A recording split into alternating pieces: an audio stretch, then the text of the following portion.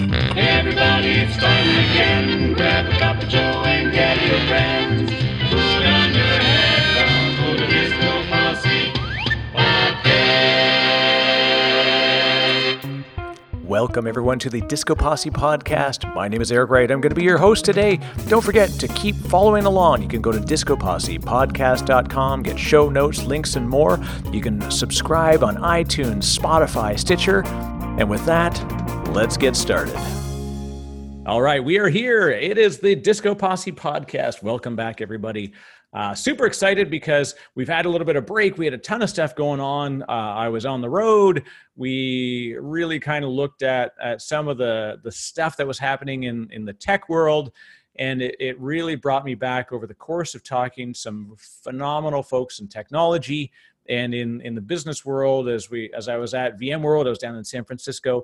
I was lucky enough to kind of take a step back from it all and say, hey, what are the things that we can really focus back in on so that these technology stories actually matter. And again, I talked to more and more people who were listeners of the podcast, and they actually said the stories that they dug the most were actually the ones that were non-technical. And I'm super pleased about that. But nowhere near as happy as I am to welcome my guest today. It is a special friend, somebody who I'm lucky enough to actually work with on a regular basis at my role. And I'd like to welcome, I'll say Jacob DeLuise. Jacob, however you want to introduce yourself, tell us where we can find you online. Tell us what you do, and then let's get rolling. We're going to talk about some pretty crazy cool stuff about motivation. Yeah. Thank you so much, Eric. I've been looking forward to this, really excited about the chat today. Just a brief overview and introduction. So I think the first two things I would say about myself is I'm a loving father and excited to be a husband to a fantastic wife. I live currently in Boston, Mass, originally from Southern Rhode Island. And right now I work in software sales. Have been working with you guys at Turbonomic now for about 5 years, and it's really been a great venture. I started off in sales, business development, and I've worked more into like an enablement and productivity role, thinking about kind of the processes, systems, and how we're training and developing our reps. So really excited about the conversation today. Yeah, and there's an interesting thing in watching your evolution and how you kind of like evolved your role and just at work. What I find is almost invariably the things we do at work map to things that we do in our life. And so watching how I've approached things differently over the course of time and really taking context and adding that to the decisions that we make. And motivation is one of the most important things in what you and I and a lot of folks have to do for our peers in the field, especially as you're thinking like, hey, we're teaching people how to do things. You can't just teach them like by rote, because we know that just doesn't work out, especially when you're like me and I have the most terribad rote memory. Like it's horrifying, but I've built all these compensating things in order to make up for that. And so I've learned to motivate other people in the ways that I've been able to motivate myself. And you and I talked, I think it was last year. We had a really, really good, long, deep conversation about stuff. And it was really eye-opening. And I know that you're super good at motivating other people. And I think that kind of came from how you motivate yourself. And motivation, I'm going to stop talking in a second. People are tired already. If motivation in the most important way doesn't come from motivating yourself through good times, it is about how you effectively bring yourself through the most difficult moments. And I want to start there. Let's talk about a bad day that actually led to a bad period and kind of how you worked through that. And we'll start there. Absolutely. And probably a good way to start thinking about this. So I'm a big fan of Jim Rohn, R-O-H-N. Not the sports caster. every time I try to start a conversation about Jim Rohn or I bring him up, they say, "Oh yeah, I've seen that sports show," and I'm like, "Not quite. It's So Jim Rohn, really like a legendary personal development and motivational speaker. He has a saying. He says, "There's a day that turns your life around." And he has a very specific day himself, and he can describe it. I won't go into detail, but really, in thinking about my history and kind of what's happened with me, I could really pinpoint that to myself, right? And I remember coming to a place where I said to myself, you know what, I'm not going to live like this any longer. And it was actually back in about 2011, so some time ago, right? And I was about 21, 22 years old at the time. I just turned 30, so about 21. And I had hit rock bottom health-wise. So I'll describe kind of how I got there. All throughout my childhood, I had what would be described as stomach trouble, right? I would have an upset stomach, pretty frequently, stomach pain, other things like that. And it would kind of come and go. Wasn't anything that was ever really looked into in any depth. We did some testing, some pretty in-depth testing actually in middle school, a little bit in high school, couldn't find anything. But then of all things, I used to get these real bad chronic sinus infections, and I went to the doctor for the sinus infections, and I went twice in probably the matter of 3 months or so. This was a long time ago, don't remember all the specifics, but he gave me something for my sinus infection, and then he looked at my chart and he said, you know what, does the bottom right side of your stomach still hurt? And I said, he kind of poked on it and said, oh, I jumped in my seat.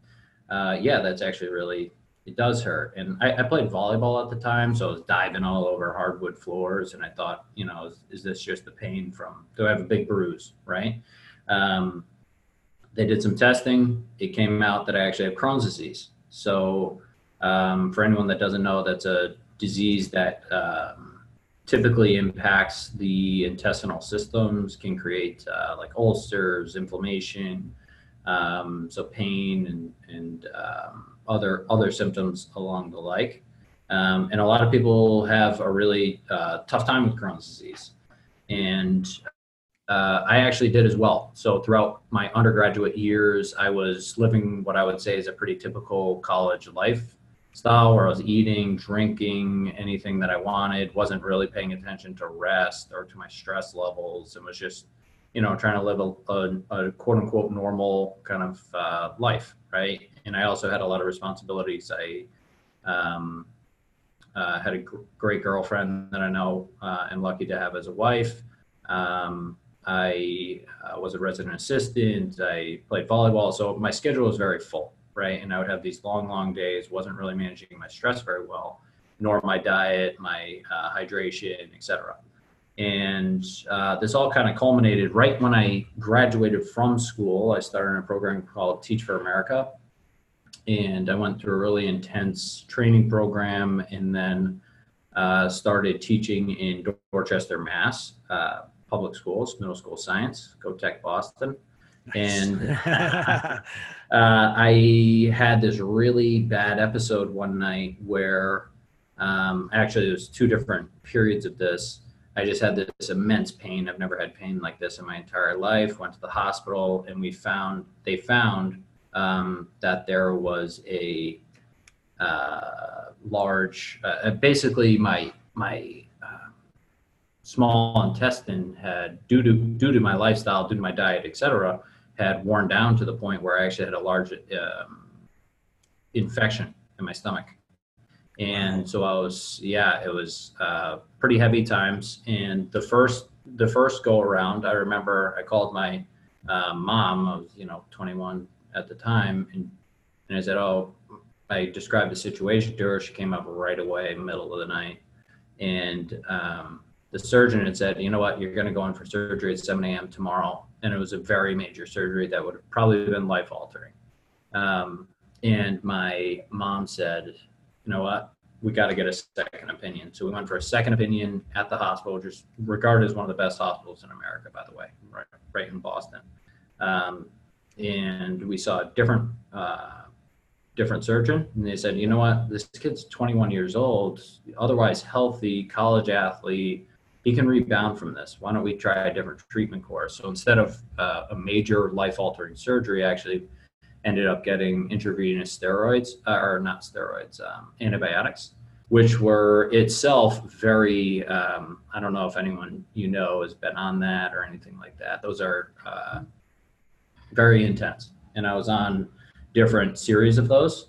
And long story short is it was a tremendously difficult period of my life. I actually had to take a leave of absence. I was in the hospital for about 9 or 10 days straight. And there were some really dark days because I would have these, we would make progress, but then I would have some setbacks along the way, right? And it seemed like I was kind of regressing more towards surgery, and I was in and out. I lost something like 30, 40 pounds, and really I lost like all my strength too. I got down to, just really in a bad place, right? And I went home and I was just my mom was basically nursing me back to health. My parents were. And I remember there was this time where I got almost like a little bit angry, right? Or not angry, but just very certain. And I started doing an immense amount of research because I was I couldn't even walk to the mailbox 50 yards away, right? That's how weak and how. And it's hard to give context to that too. Like people, when they hear this, they think like, oh yeah, like, no, it's, Crohn's disease versus like even IBS, there's different stages of different like intestinal like diseases and chronic issues. Crohn's is debilitating. And like you said, when you're at the point where you just start to think, literally take it out. Like that's what you start to say. So like, right. If that will end it, then like, but like you said, that literally means you're probably going to be like colostomy bag, like it's a fundamental change in the rest of your life. But you start to consider it. That's how bad the pain is. And people don't get that like chronic pain can change the way you think. And you here you are, right? You are faced with a choice and you said, okay, enough is enough. And you chose to motivate yourself to say, all right, I'm taking charge of my destiny in a way, right? Right. Absolutely. No. And that scared the life out of me. Right. Or that scared the heck out of me, was thinking about making that change with the surgery and with the colostomy bag. And I just thought to myself, I saw that as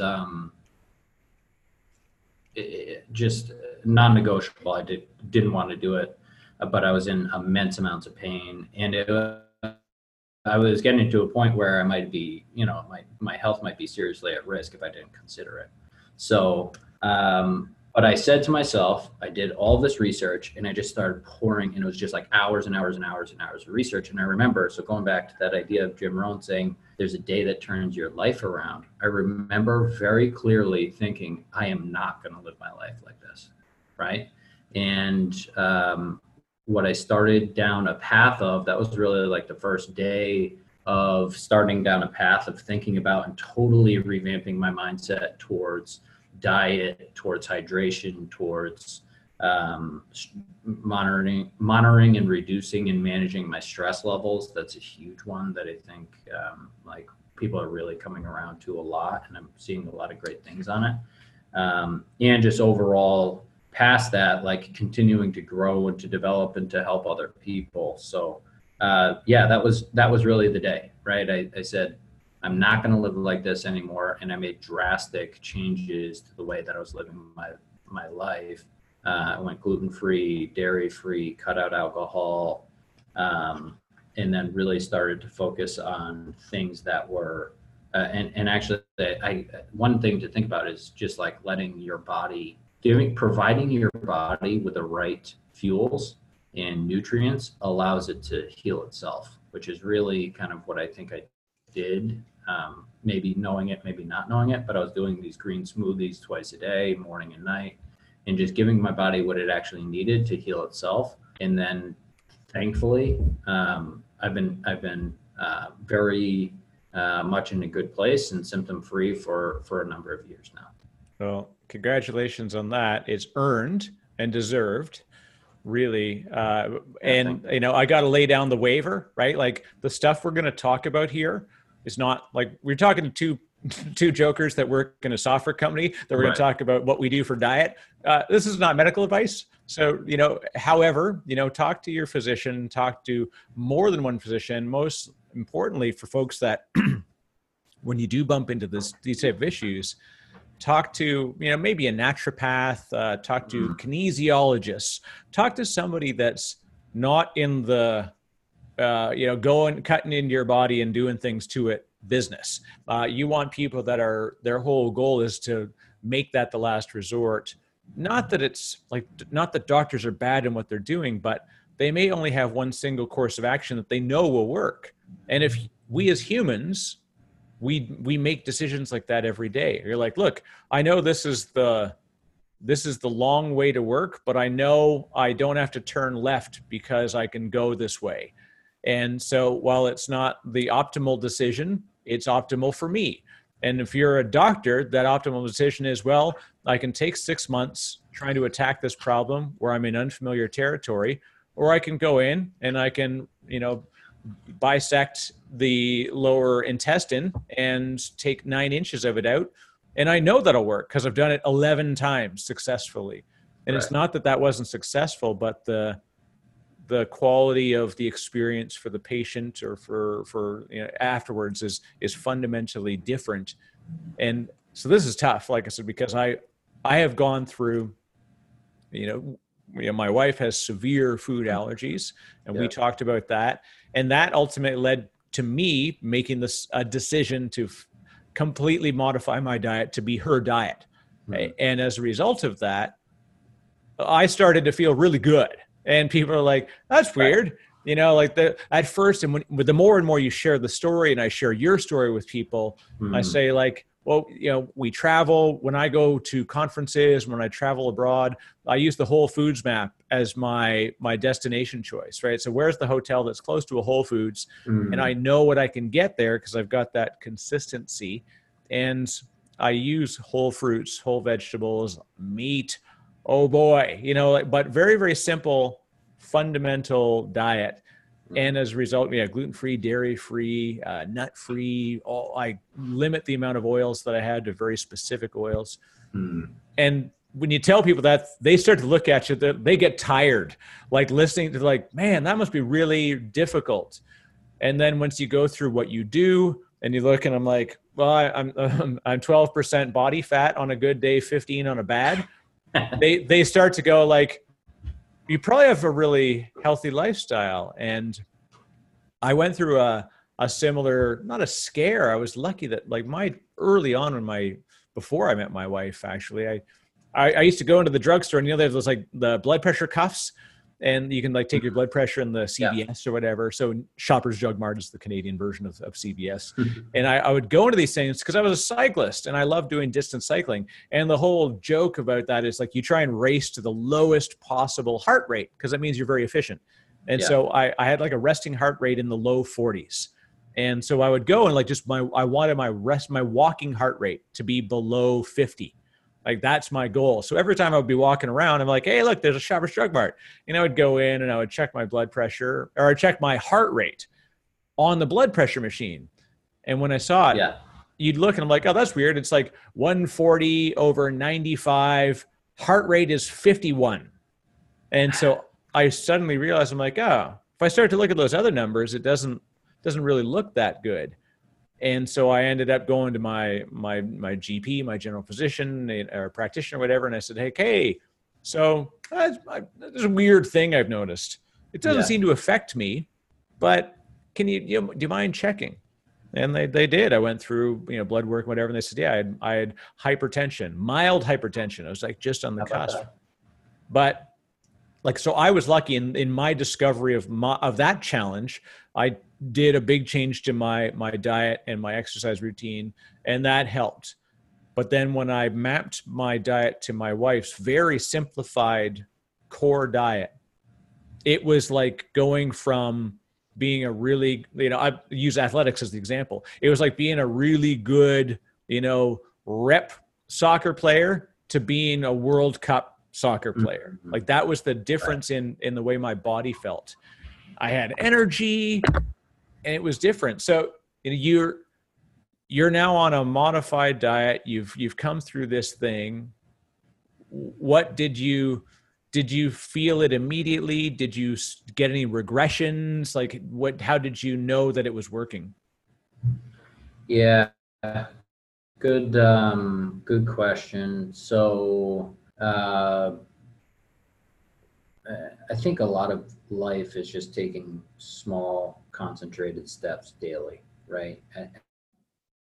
And I think somebody said it well, I think it was maybe Tony Robbins, you overestimate what you can get done in a day, but underestimate what you can get done in a year. So it was a lot of just small steps, right? And it started with like kind of a change in mindset in order to reach a far out goal of not living this way and being much healthier and just feeling good, right? And so I started to take those steps, and then all of a sudden the pain the pain that I was experiencing started to diminish, and I could see noticeable improvements just in my body and in like the inflammation in the areas that I had diminished. And then I saw my weight increase, and I saw my energy levels increase. And I think one of the big things that goes into switching from kind of like a standard American diet, which is what I would say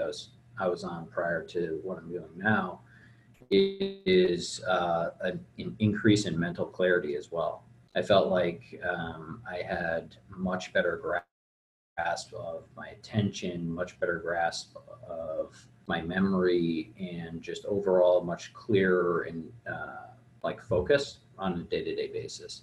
So those were some of the major pieces. The clarity and the mental aspect. Do you feel that same way as you've transitioned, or? Yeah, 100%. It's weird because what I used to find, and what taught me this, was my best moments of clarity come when I was cycling, and I like in hour 3, you're empty. And so when I'm Right. on empty and I'm eating on the bike, so I'm literally eating to maintain like, and I only use whole fruit, literally no power bars, no nothing. I have like those little go-go squeezes. I'm like a toddler, the way that I eat when I ride a bike. I have like 5 bananas in my pockets and a bunch of these go-go squeezes and electrolyte pills in order to get some salt into me in order to absorb water. But no Gatorade, no nothing, none of that. And when I noticed that I did that, it was like a different world, and I was thinking clearer. It was like I was writing a book in my head. And of course, you're also sitting on a bike for 5, 6, 7 hours. Like you get a lot of time to kind of get introspective.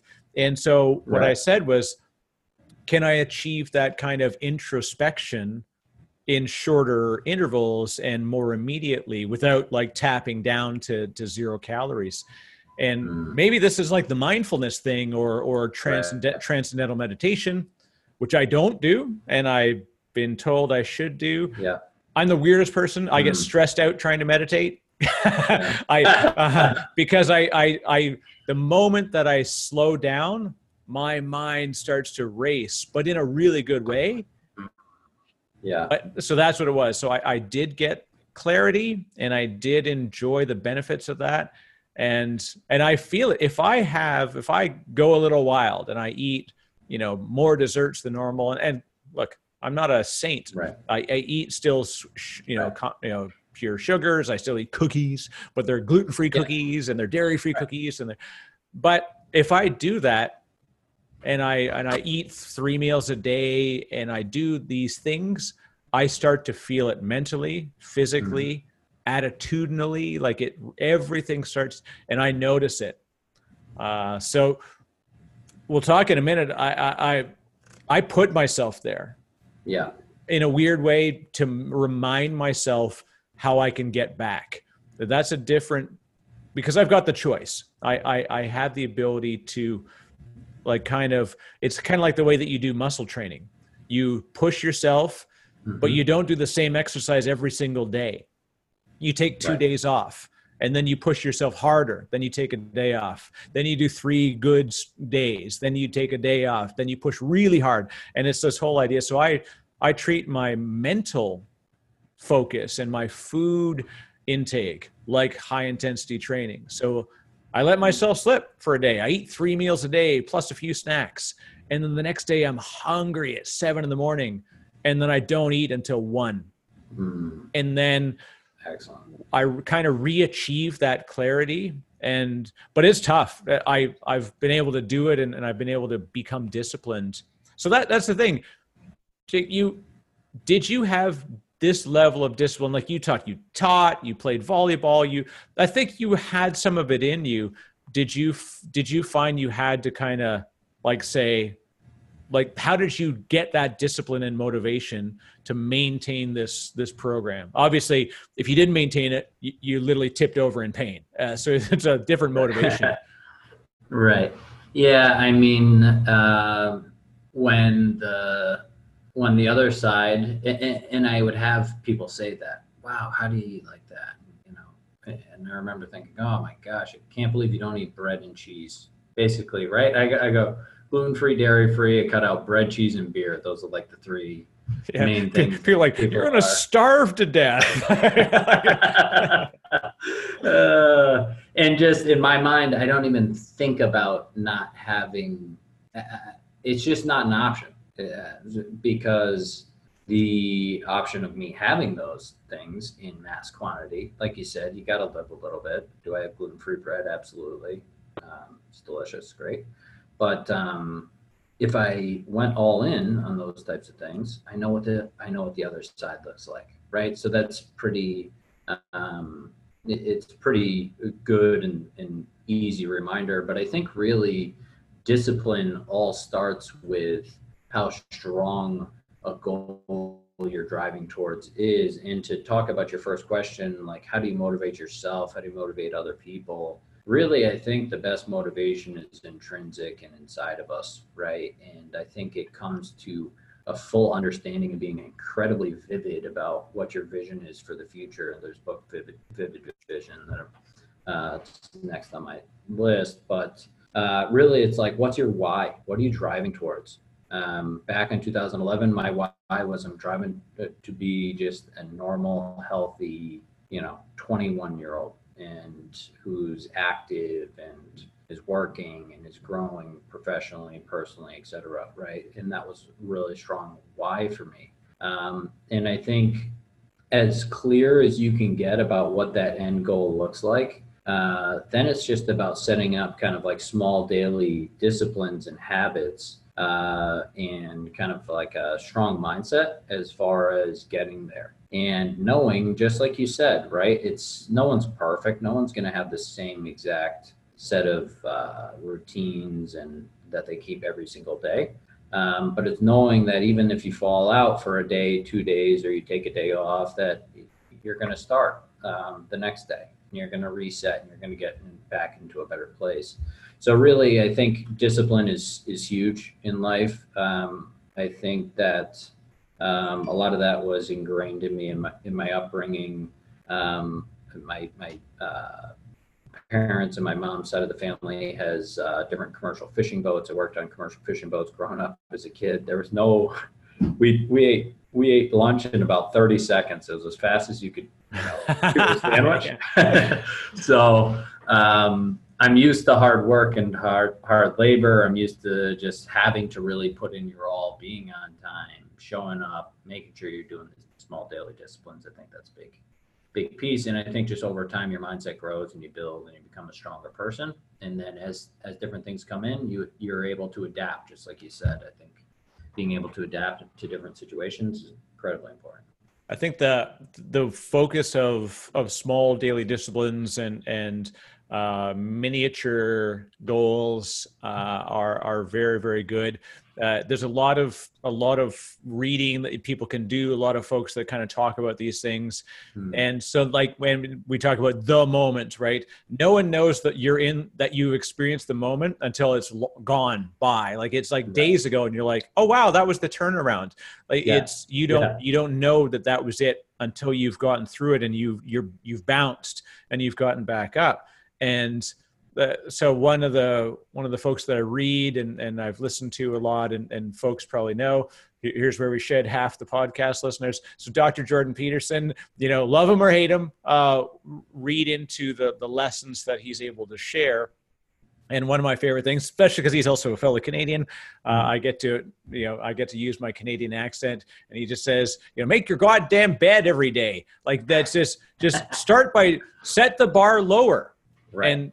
And that's it seems like the silliest thing on earth, but you're like, number one, we talk about goal visualization and visualizing your goal, writing it down.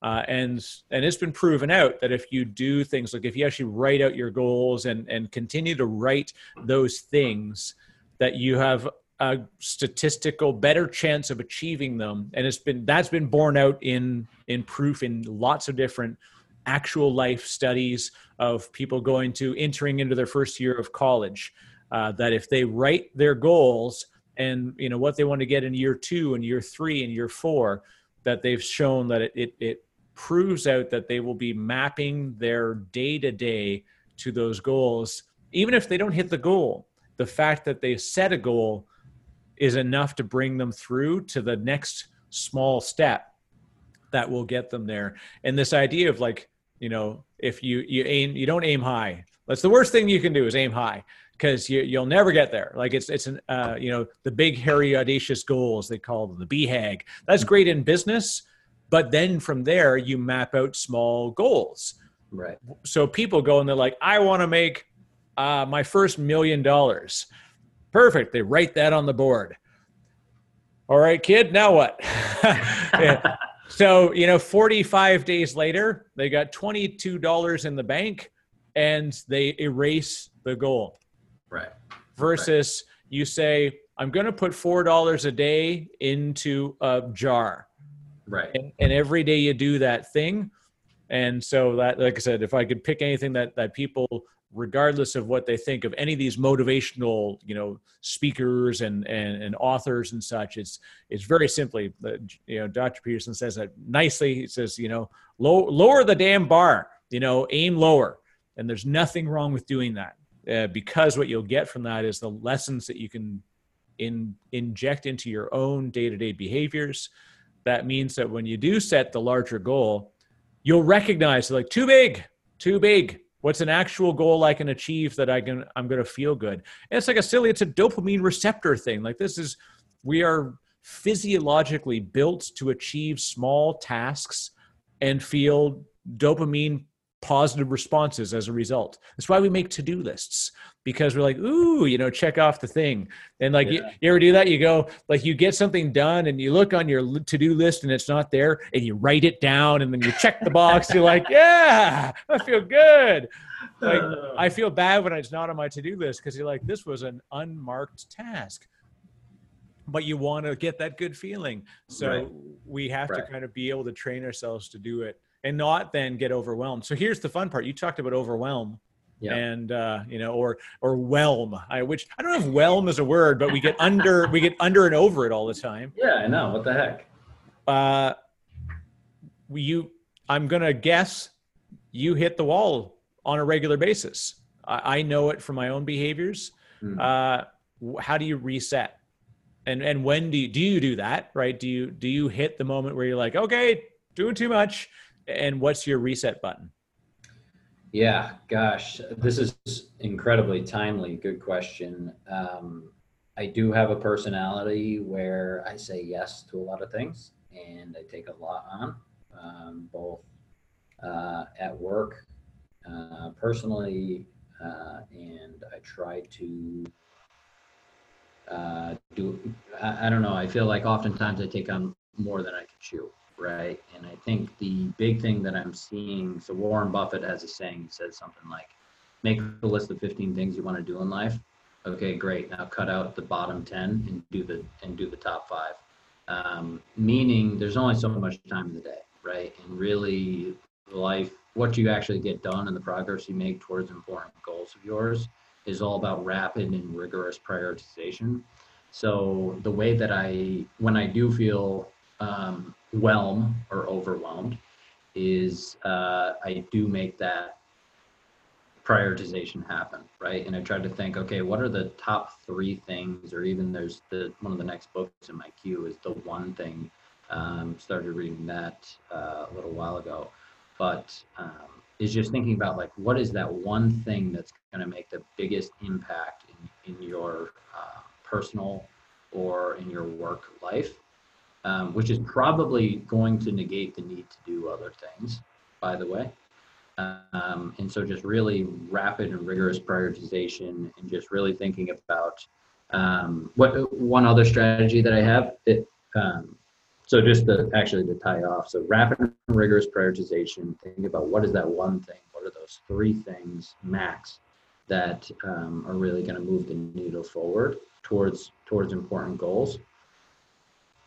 And then the other thing that I think about is oftentimes where I think a lot of procrastination comes into play, or stress, or these other things that people deal with on a day-to-day basis, is when there's an upcoming problem or there's an ongoing problem, where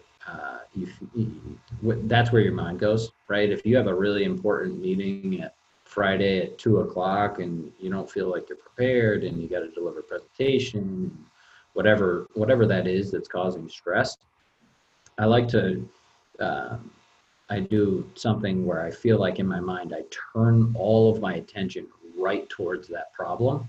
And then just like you said, I kind of, even if it's on like a piece of paper, I'll just put that problem at the top.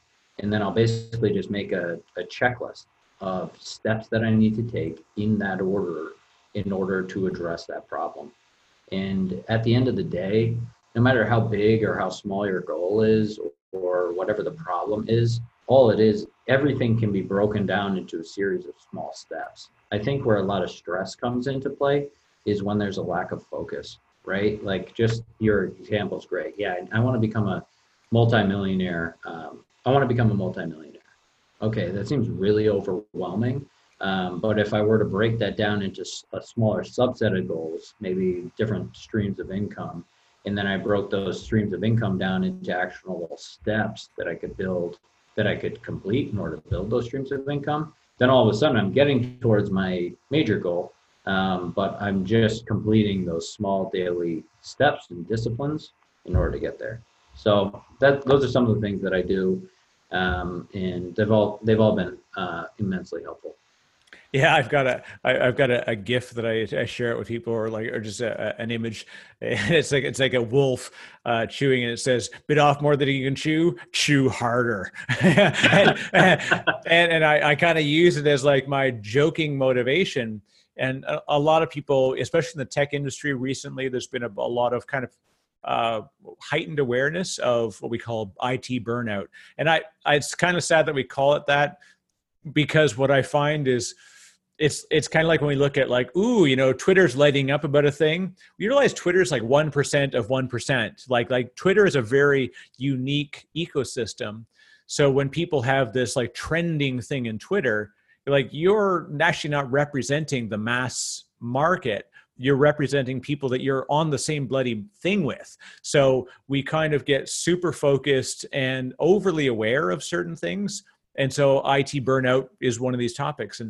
And it's a tough conversation sometimes, because I remember as a kid, like meeting people who like, I was always interested in people that could be super motivated and could get things done and could build a business, lead a team. Like it always fascinated me what the personalities were and how they did it and what did they do? What are the tasks they did? Because I said, could I systemize what they do? Anthony Robbins says this, right? He says, if I want to lose 50 pounds, don't go find somebody that's athletic, find somebody that was fat and that lost a boat ton of weight, and then figure out what that kid did. That's the one you want. You don't want a personal trainer that's 40 pounds heavier than they should be.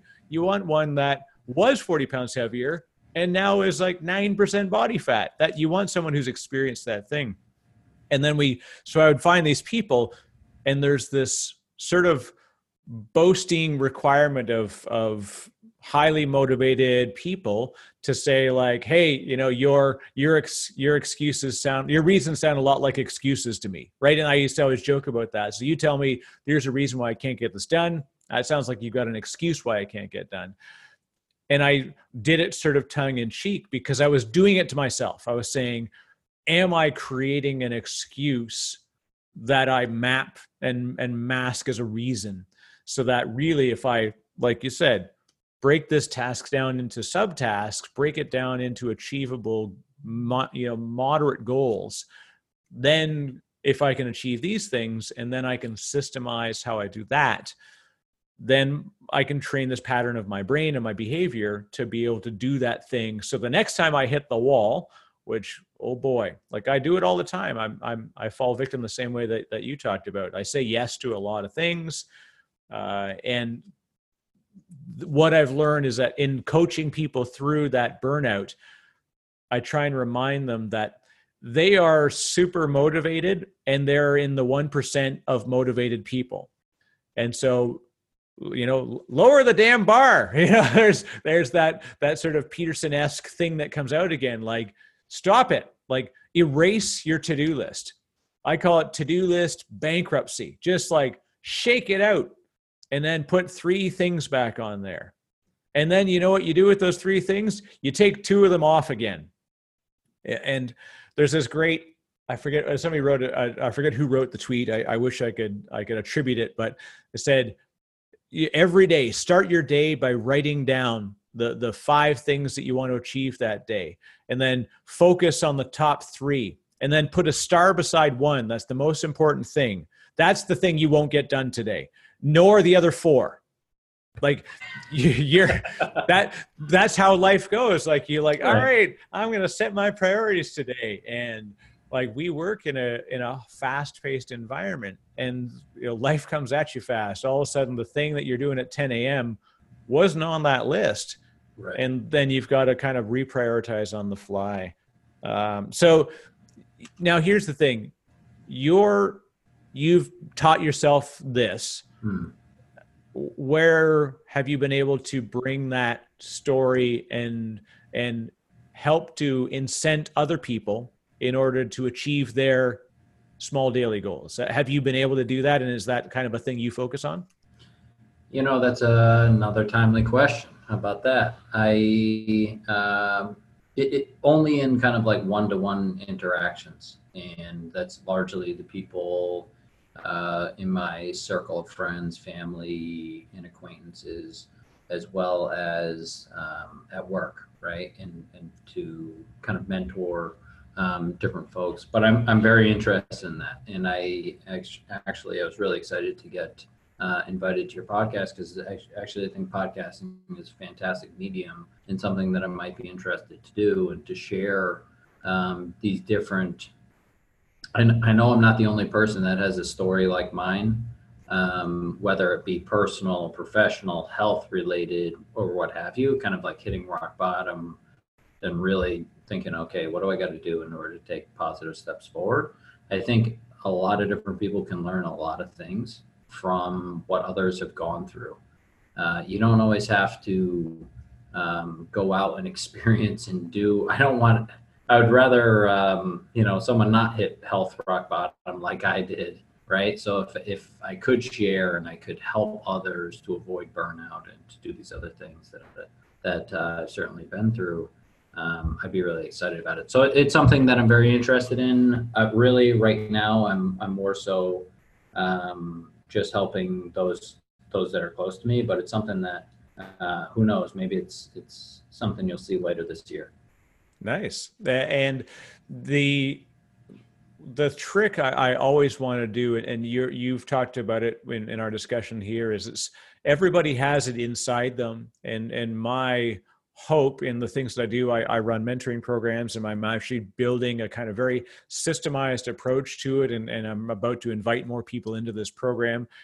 So, hey, spoiler alert, you're going to be joining that team, because I want to be able to use the way that you can do this for other folks and help to really create a programmatic way in which we can connect you with people and be able to manage and map out the progress that they make through that program, and then be able to say, based on that, how do we make it more successful for future mentoring engagements and such. So I've got this platform called Rapid Matter that I'm building, and that's really the focus. It starts with mentoring. It starts with those things, and really that's the idea, is that we can take this thing that we're doing, we can open it up to more people, because my goal is, how can I have a positive effect on some person in some way every single day?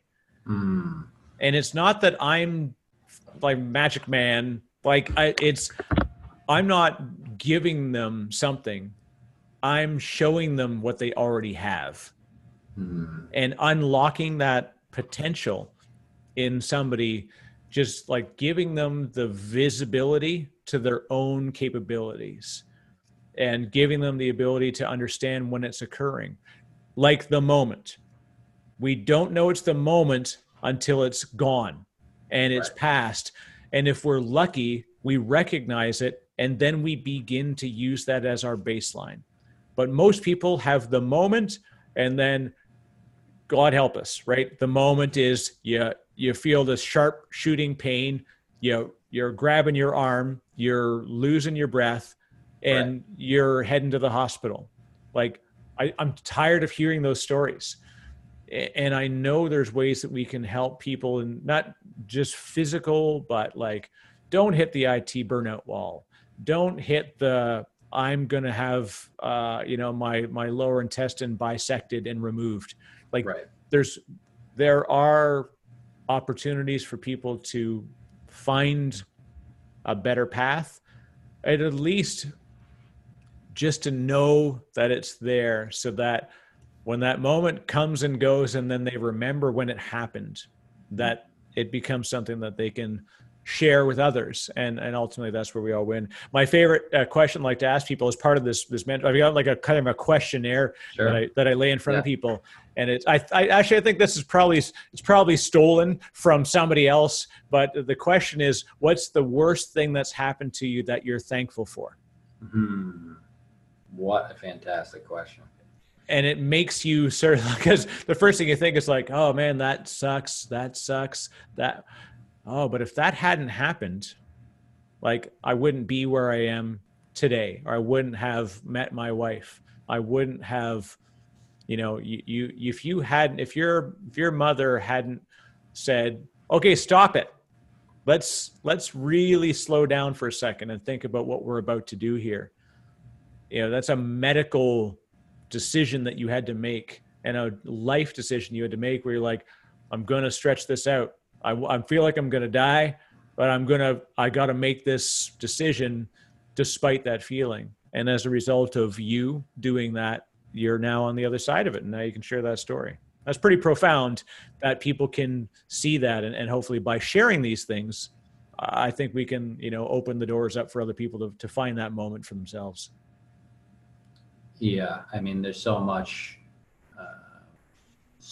good in what you just said. I think it's, really, you get to this point where it's tough to say whether or not different events are actually good or bad in your life, right? I just told you my whole story about hitting health rock bottom, and obviously it wasn't an enjoyable experience, but I think it's set me up to have a much clearer mindset, much clearer perspective on life, and really just be full of gratitude every single day. I mean, just like you said, make your bed in the morning. I think one of the great things to do is make your bed and then think about 15 things, even say them out loud, that you're grateful for, right? What a great way to start the day. And just those different small daily disciplines. So I'm excited, looking forward to bringing that to the mentor group and getting that thing going. That's really exciting stuff. It's awesome to hear. We're definitely, this is a great story. Thank you very much, Jake, for sharing. It's a tough personal story, and I know it's hard.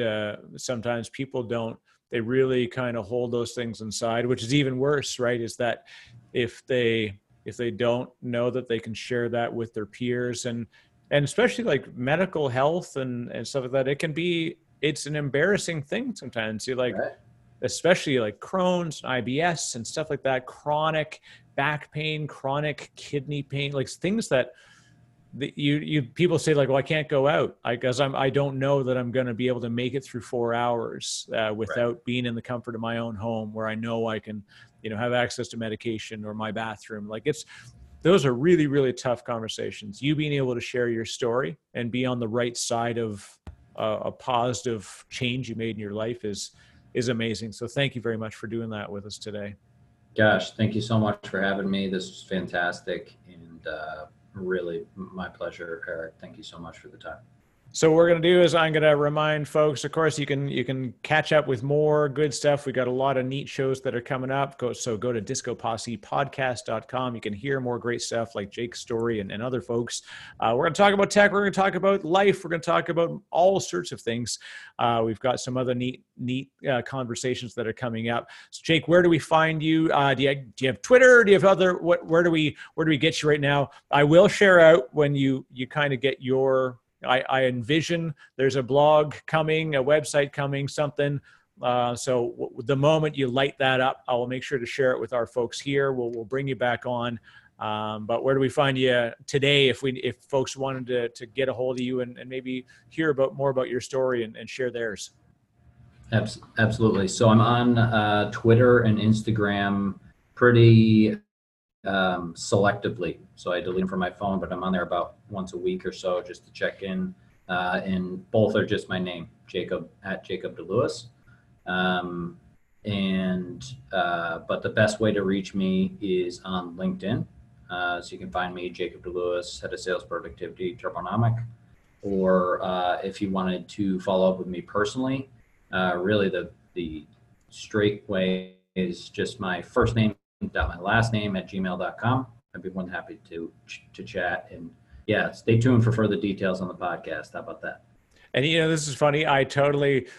So this is the Frenchman in me. I mean, DeLewis was the way that I introduced you. Like, is that a habit? And that's a classic Boston thing. Is that they like, let's take a French name and make it the most non-French sounding name. Yeah, exactly. Well, I don't correct people. Half of my family says it one way, half the other. So everybody's right on that. I'm all good. DeLewis or DeLewis, either way. I had a good friend of mine who is Robert. He said Robert DeJarlis, and I was like, I had to imagine like how he would spell that, and then I actually saw his email. I'm like, it's Desjardins. This is not like, but he was a classic Boston conversion of French names. It was beautiful. So Jake, thank you very much. It's a pleasure. We'll share out the information as people come up, and we'll talk to you again soon. Perfect. Thank you so much, Eric. Appreciate it. You're listening to the Disco Posse Podcast.